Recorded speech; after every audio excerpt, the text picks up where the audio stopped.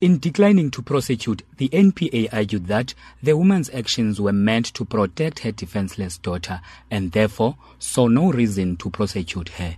NPA spokesperson is Luxolo Jali. The decision to withdraw the charges was based on a decision taken by the senior public prosecutor, who, after considering the evidence that was in the docket, said to her, declined to prosecute. That means there's no case against her. But we must mention that on Wednesday, the two surviving men are going to be in the same court facing the charge of rape. The woman says she is happy about the outcome of the court and is overwhelmed by the support she received from the community. I do not even know what to say. I'm not sure whether I am happy or shocked by this decision. However, I am happy with the support I got from the community, even though I thought I was a loner. Now that I am seeing my community here to support me, I know that I have to rely on when times are tough.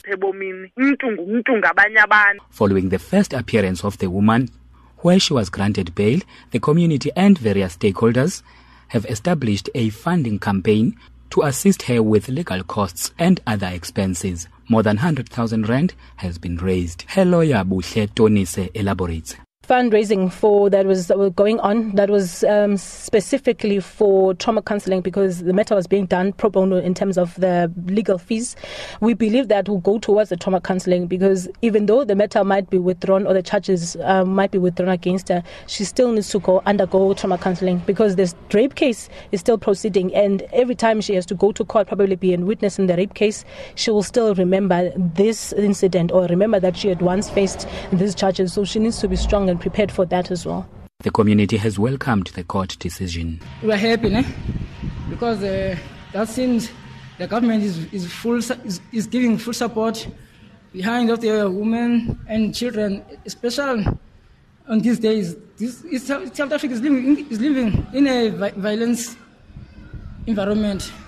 Ke kwamanje sikoti singomama kuba kaloku kunyanzelekile la mama ephumile futhi kaloku akumandanga xa umuntu wenzekele into kuzovele kuthiwe umuntu unetyala, so bonakala ukuba akanatyala la mama ngoba enze laa nto ayenzeleyo. Siziva kamandi thina singomama kuyenzela uba siyazi uba nangomso umuntu ongumama funeke ekhuselwe. Social Development MEC Nancy Sihlwai says her department will also intervene. We are happy for the family, happy for the community of eQumbu, and happy for the government and all those NGOs who saw the need to come and support the family. And I think today is victory to our government and victory to the people and even to children. But as I've said, we have a responsibility to go and intervene to the family that has got the boys that have created this trauma for the society. As government, we have got to be visible where there are traumatic situations. The two suspects who sustained injuries on the day in question will appear in court on Wednesday to face rape charges. I am Lubabalo Dada, Lady Frere, Eastern Cape.